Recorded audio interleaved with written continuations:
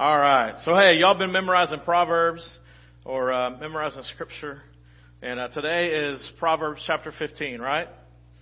So one of the verses, and we're not going to teach out of Proverbs 15, but if you were reading, one of the words that you would get today is a gentle answer turns away wrath, but a harsh word stirs up anger. That's true, isn't it? Okay? So one of the things I want to challenge you, one of the reasons we're going through Proverbs is there's a lot of great practical wisdom that we just need to be reminded of in the busyness of life, to just sit down and say, hey, today is a good day. And you know what? It's this God coincidence thing that happens so that you get a word like that, Proverbs chapter 15, verse 1, and then your boss comes in and stirs up anger and you want to naturally tell him to take this job and shove it, right? And instead, this verse comes to mind, and you know what? A gentle word turns away wrath. And how God uses His Word, allows His Word to transform us, our minds, our hearts, our relationships. So, hey, I grew up an introvert. I'm still naturally an introvert. And so I have a tendency to kind of stay on the outskirts of the room, scan the operation, see what's happened, and then jump into the mess of it. I'm not a natural extrovert. Now, my wife is a natural extrovert. In other words, she'll go from party to party to party, and it's like she's, just kind of energizes and moves on and on and on. I go from party to party to party, and if I had a battery thing, you would see the battery just kind of draining and going. And it's not that I don't love people, it's just that I'm naturally more of an introvert. So as I read Proverbs growing up, one of the verses that kind of stuck in my mind that made sense to me was, it's better to be silent than to be known as a fool.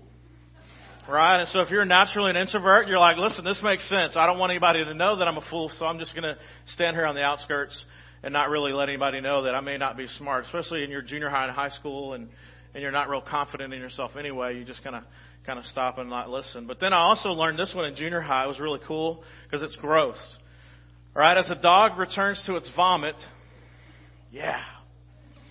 so a fool repeats foolishness, right? That's true, isn't it? We've all seen that a dog will return, and you're like, oh, that's nasty. But that's also, here's the truth, is the fool will continue to do the same thing over and over and over again, things that others would go, man, that's nasty, and they run back to it. Another one is, charm is deceptive, but beauty is fleeting. But a woman who fears the Lord is to be praised. And so that's, again, one of those truths that as we get a little bit older and we begin to think about who do we want to be our mate for our entire life, we realize, hey, things move and change and all that stuff. And listen, I know that I'm a stud now, but I was even more studly when I was 18. And so I know charm is deceptive and fleeting, all that stuff. But listen, it's this idea of it's not about what's on the outside, but what's on the inside. And so it's better for us as we teach our kids and our grandchildren, we talk about, hey, get to know the person, get to know the character, build a friendship, and out of that friendship, maybe a relationship will take place. Because if you're going to do 50 years of life together, you're going to have to become friends. Either that or it's going to be a long time of enemies. All right? And then one day I was on a youth retreat, and it was just guys, and my youth pastor said, hey, here's a verse I want you guys to know. And we were all sitting around the fire, and so it kind of made sense. Can a man scoop fire in his lap and not get burned? And everybody says, no. That makes sense. And so we talked about relationships and just some of those things related to that. And so again, a very practical message for you. And then one of the things we've been thinking about this week is kindness and doing good. And so I was talking with my family about some moments. We talked about this principle. And so our main verse I want you to grasp is Proverbs chapter 11, verse 17. And it says this, your own soul is nourished when you are kind. It is destroyed, your soul is destroyed when you are cruel. That's a good principle. It's truth. You've had those moments where you're frustrated, where you're kind of in your little pity moment and you're kind of pitying yourself and you're kind of just whatever that is, frustrated, tired and all that. And then you see other people that are in a situation where they might need help and assistance. And so you kind of are doing that back and forth. Should I really be kind? Should I really be nice? Or am I okay just kind of sitting in my little pity party? You ever been there? You know what I'm talking about? Okay. So a few years ago, but right before we moved here, we had like 3 weeks, maybe a month from where, not heaven, okay? And so it was just one of those months. It was just craziness, and God was just kind of really working on my heart, and probably our entire family's heart, because they were a part of this whole thing, but in particular my heart. And so we were coming back from a softball tournament, and Lauren had been driving. We stopped to eat, and so I was driving because she was passing out, and so I was like, it's probably better that I drive. And so we're driving through a town, Colorado Springs. I've heard of it. And I'm going through this really long light, so big intersection. And as I'm driving through it, it's one of those moments where if you've ever been in a wreck and you can see it happening before it's happening and everything kind of slows down and you're talking it through and here's what's going to happen. And that was one of those moments. Like I'm driving and I'm like, oh no, don't do that. Don't do that. No. And I'm like even avoiding, I'm looking and the whole family's in on this. They're kind of taking it in. And surely enough, this person does what they're not supposed to do. And I mean, they had like 5,000 miles to turn in front of me, but they chose that moment where I was like literally right in front of them and hit us on the back driver's side. And so where Landon was sitting and hit us pretty good. And then immediately we, pulled off to the side and doing the kind thing that you do when you get out, you ask the question, hey, how are you doing? Is everybody okay? And the very first thing that everyone wants to hear from the other driver is, hey, how are you doing, or whatever. That wasn't the first words. The first words out of their mouth was, hey, sorry I hit you. Oh, yeah, by the way, I don't have. Oh, may the Lord bless you, right? And so in that moment, you're like, cool, that's why I have, all the insurance that I've got. And so they don't have insurance, and so we're like, hey, listen, as long as you're okay, your dog's okay, your boyfriend, all that different stuff, we're cool, we're all that.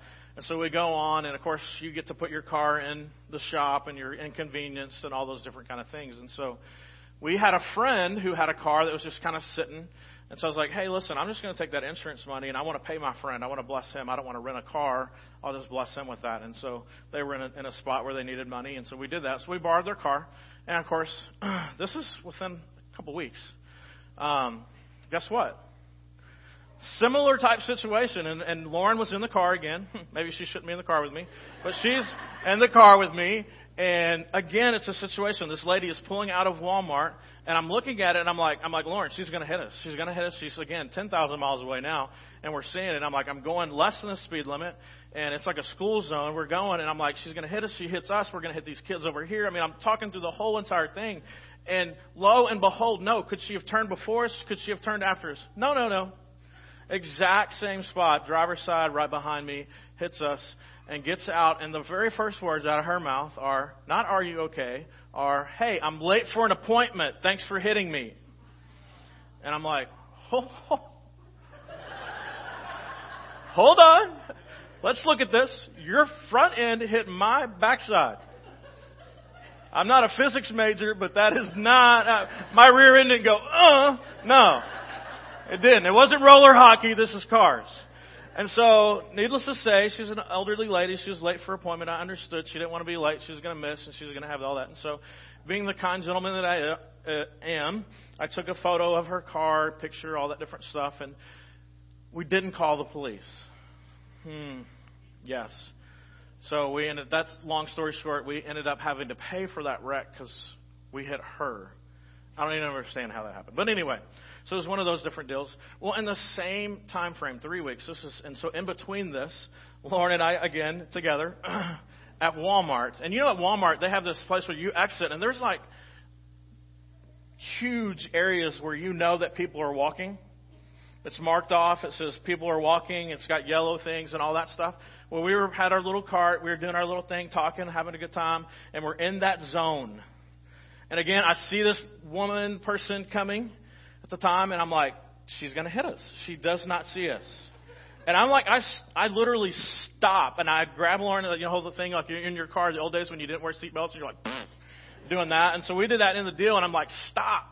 And then immediately this lady turns into us, and I push the buggy just enough so it doesn't run over me, but I bump it. And she gets out, okay? And now you would imagine she would get out and she'd say, "I'm so sorry, are y'all okay?" No. She gets out and she says, "You're in my blind spot."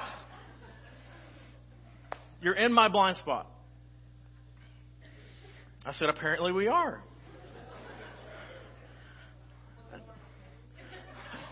Lauren was okay. Everybody else in the whole Walmart parking lot heard it and ran to see if we were okay, but this person wanted to let us know that we were in her blind spot. It was like, "We're okay. No thanks, we're okay." And we went on. In that moment, I did not want to be kind. Have you ever had those moments? All these things have been built up, and I felt like, "God, are you just trying to run me over?"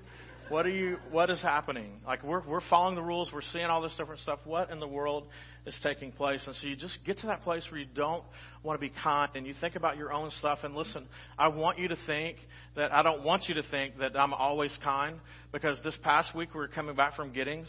And Giddings from here, there's like, you can get caught behind something really slow and big, and you're like, hey, what? We're going to be here 3 hours getting from Warda to LaGrange. It's just going to happen because it's not worth pulling out and all that. And so we were there, and there was like 10 of us in a line together, and we were all like, it looked like a NASCAR, where everybody was kind of like this back to back to back. And I being the safe driver, I said, hey, I'm going to give an extra car length, because I can imagine like this 9-car pileup happening and everybody just everywhere. And so I'm like, hey, I'm going to give myself a little extra space. Well, while I'm doing this, I see in my rearview mirror, there's this car like zooming in and out. Apparently they're not from the area and don't realize this. And so they're moving in and out. And so the next thing I know, they're behind me and loving on my rear end. And so I do the Christian thing and I tap on the brakes. And let them know that I know that they're there. And so then the next thing you know, like there's this little bitty sliver of space between all this. And so they decide it's time to come. And so they kind of go around, and I look and I see, hey, there's a car coming. I mean, it's far enough off, whatever. And so in that moment, Jesus and I had a little discussion. Do I do the thing that I should do and I back off? Or do I press the gas just enough? This verse came to mind, seriously. And I even told Lauren, I know I'm supposed to be kind.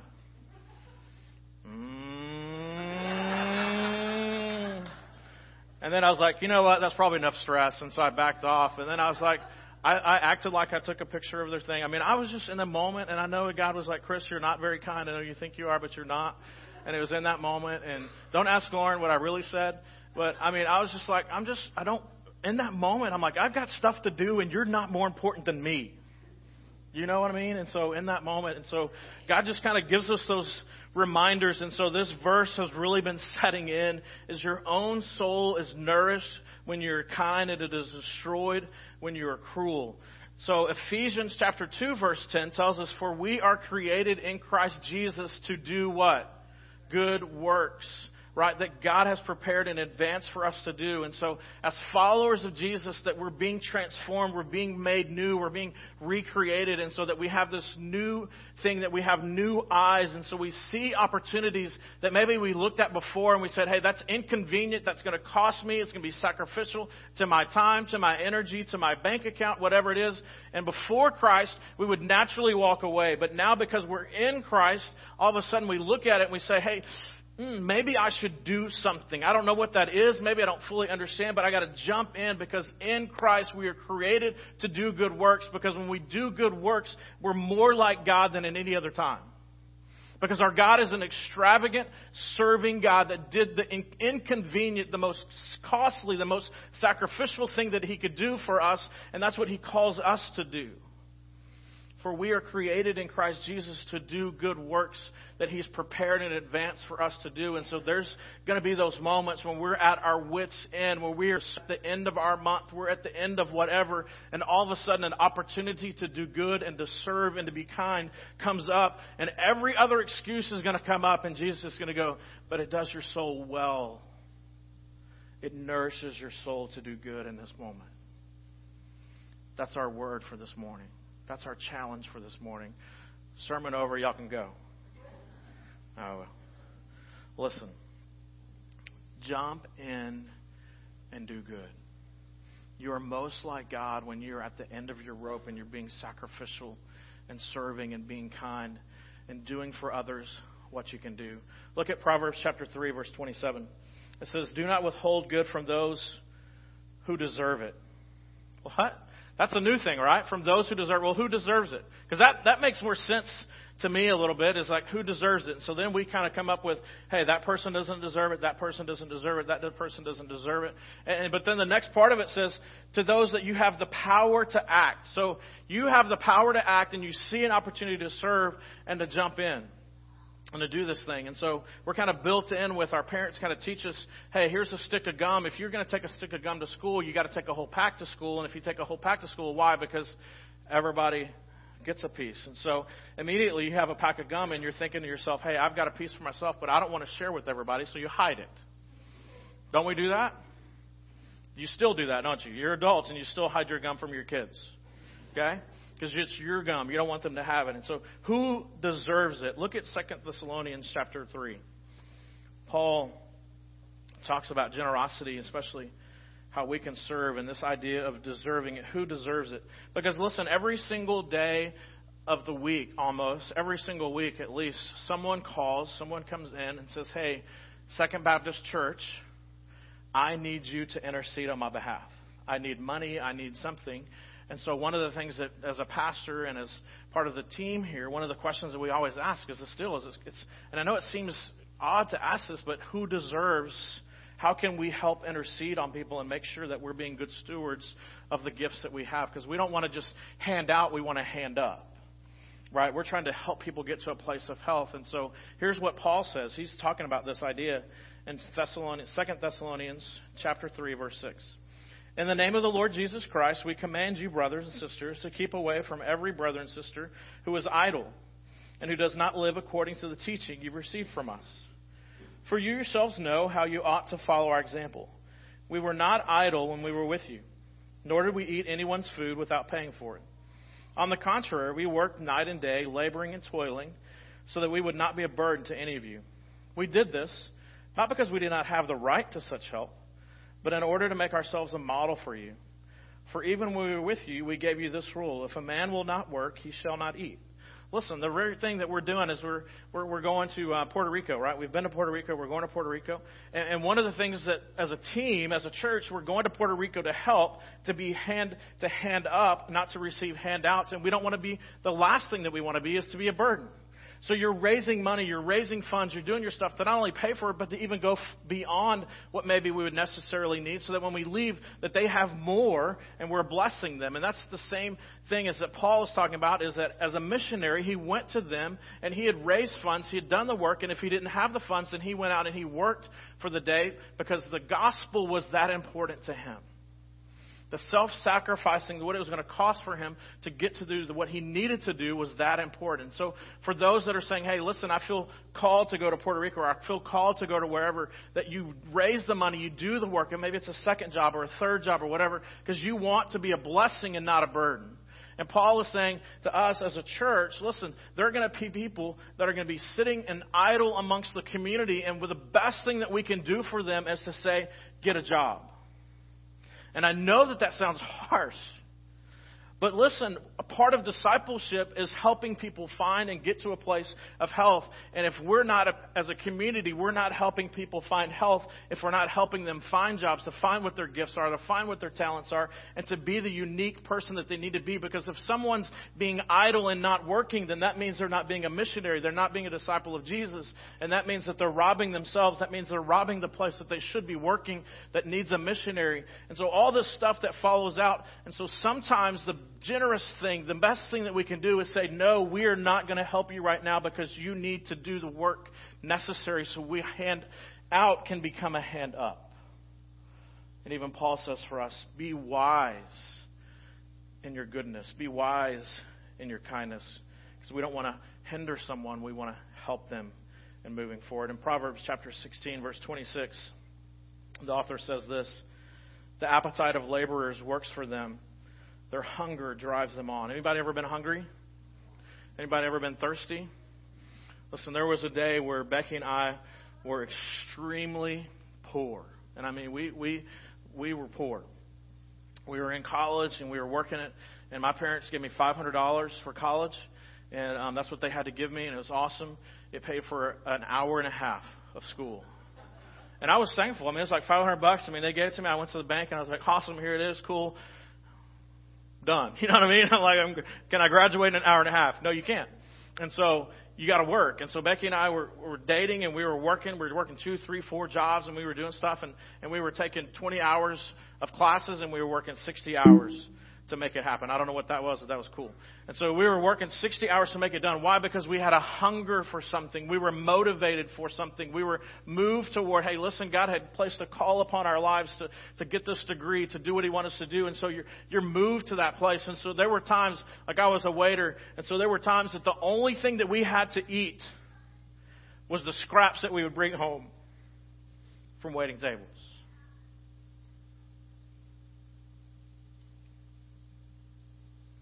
but you're motivated. And you're moved when you're hungry and you thirst after something and you know what you want. You know what God has called you to do. And you're going to move in that direction. And heck or high water, you're going to get there and you're going to be like the ants. And yes, there may be an obstacle, but you're going to go around it and you're going to help other people because you know what you know that you need to get to this place. And you're motivated to get there.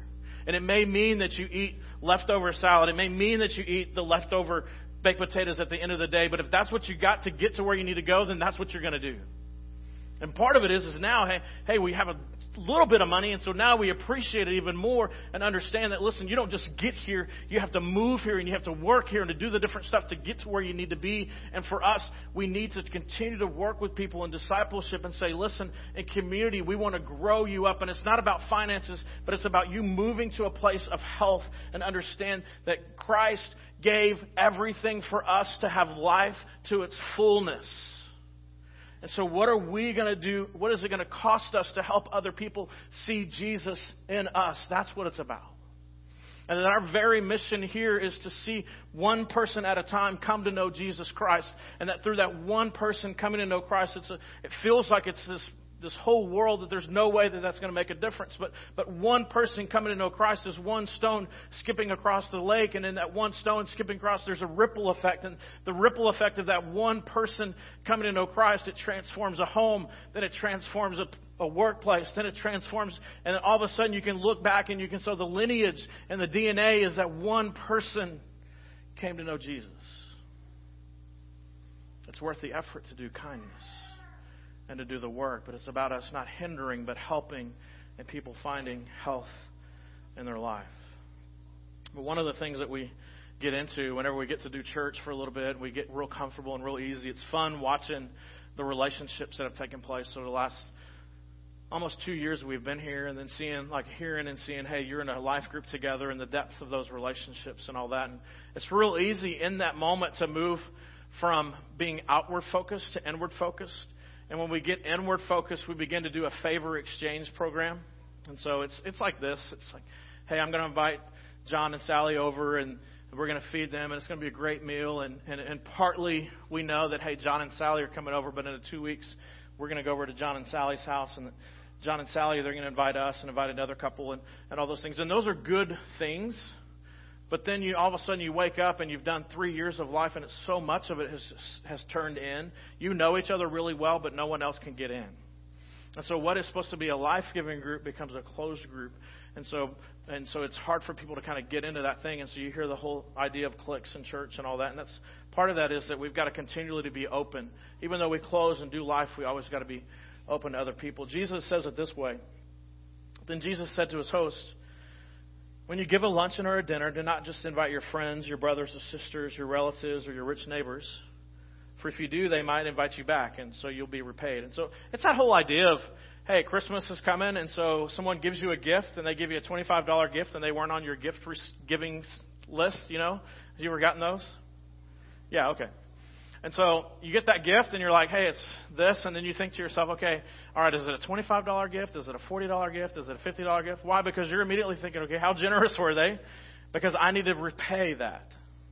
And so Jesus says that's what church is not. That's what life is not, is that to truly be a gift, we shouldn't have to think about, I have to return this favor. But quickly, in friendships and relationships, we end up exchanging favors and exchanging gifts, and we try to equal value and pass it on because we don't want to hurt the other person's feelings.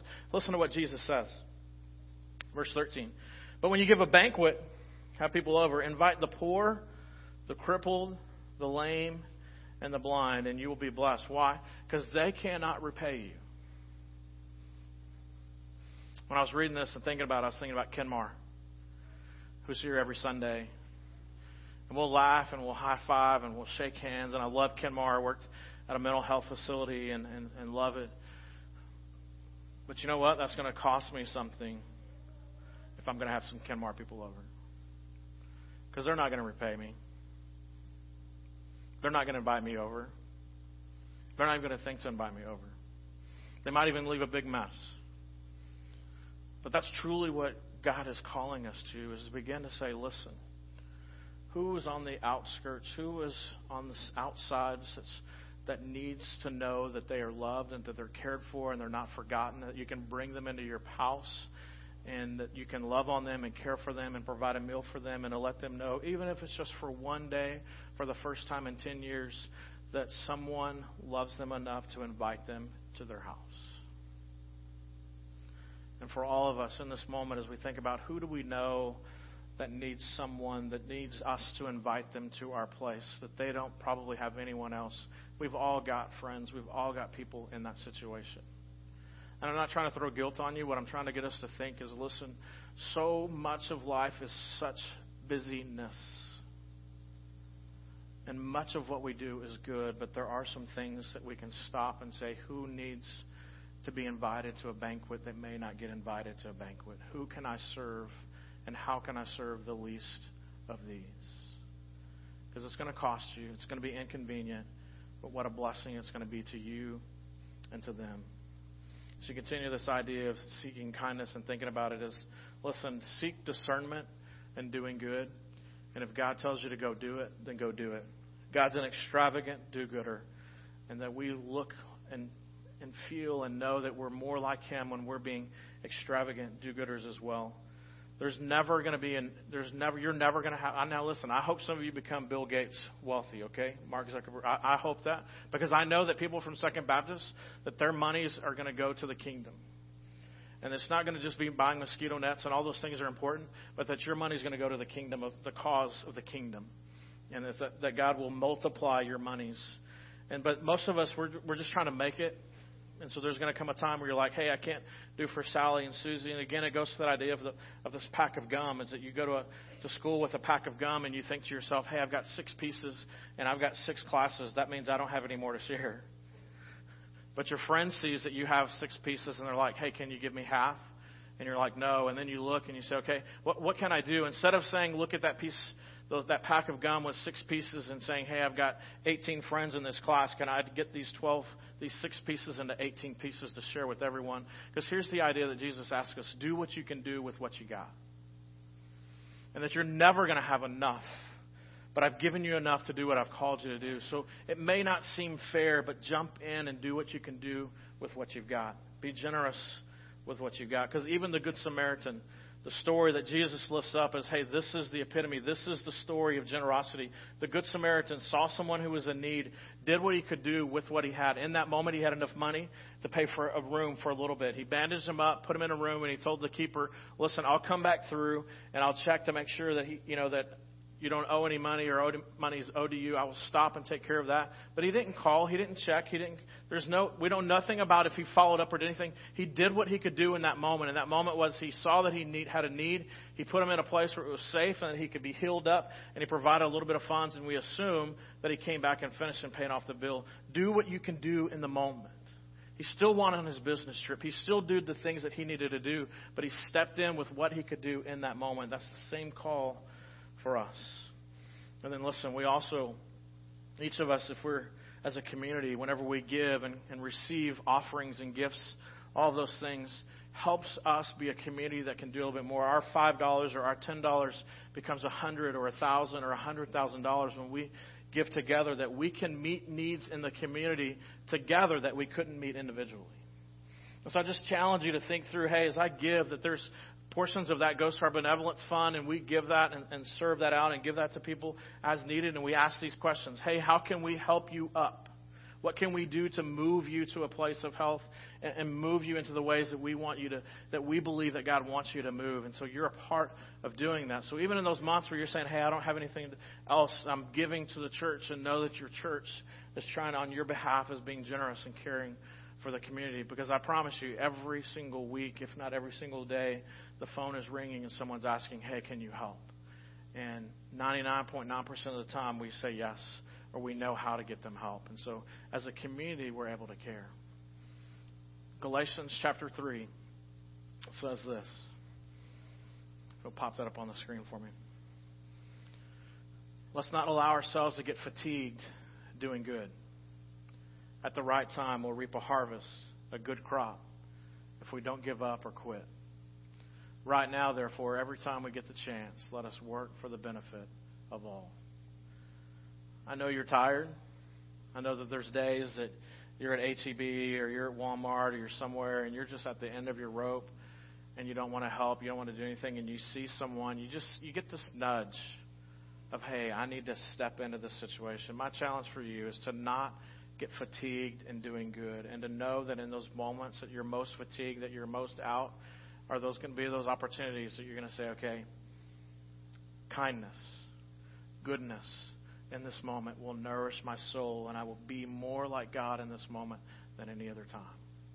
And to jump in and to be kind and be generous. Let's pray together. Heavenly Father, we thank you that you were more than extravagant with your Son, Jesus. And that because of his generosity, because of his self-sacrifice, because it cost him everything, we are able to experience newness of life and the generosity and kindness that you give us. That each and every day is a new day and a new opportunity because of your extravagance. Father, may we share just a glimpse of that with those around us, our workmates, our schoolmates, our family, whoever it is. Father, even in those moments where we're most tired, our kindness nourishes the soul. May we be reminded of that truth. For it's in your Son's name that we pray. Amen.